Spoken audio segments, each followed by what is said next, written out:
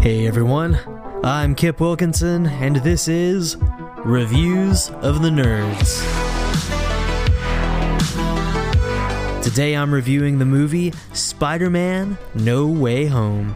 In 2016, Tom Holland came swinging into the Marvel Cinematic Universe during the epic events of Captain America: Civil War. Marvel fans had been longing and hoping for the friendly neighborhood web-slinger to arrive in the MCU, and when that unmistakable red and blue suit finally appeared, there were cries of joy throughout the land. Since then, Holland's Spider-Man has continued to appear in the major Marvel events such as Infinity War and Endgame. In No Way Home, Peter Parker is reeling from the shock of having his secret identity revealed. Peter's world is turned upside down as people begin attacking those closest to him.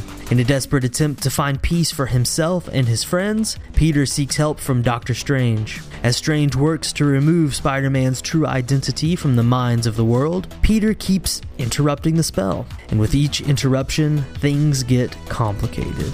Now, villains from across the multiverse are appearing. Each seems to know the true identity of Spider-Man, and they all want revenge. If you're a comic book fan, then this is a movie that you do not want to miss. Spider-Man: No Way Home is a love letter to comic book nerds that needs to be read.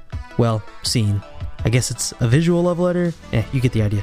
There were several moments during this movie that I cheered, and I can count on one hand how many movies I've cheered for in a theater. Spider-Man has been my favorite comic hero since I was a kid. And I'll never forget seeing Tobey Maguire don the mask and swing through New York City. For me, that was the beginning of a deep love, not just for Spider-Man, but for the superhero genre in general. And I felt that same excitement and joy watching this movie. What I enjoyed the most was that this was a story about redemption. I left the theater being reminded that no one is beyond saving, and that everyone deserves to be given a second chance.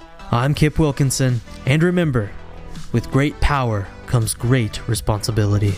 And hey, for some Bible nerdiness, please check out my channel on YouTube by simply searching Kip Wilkinson.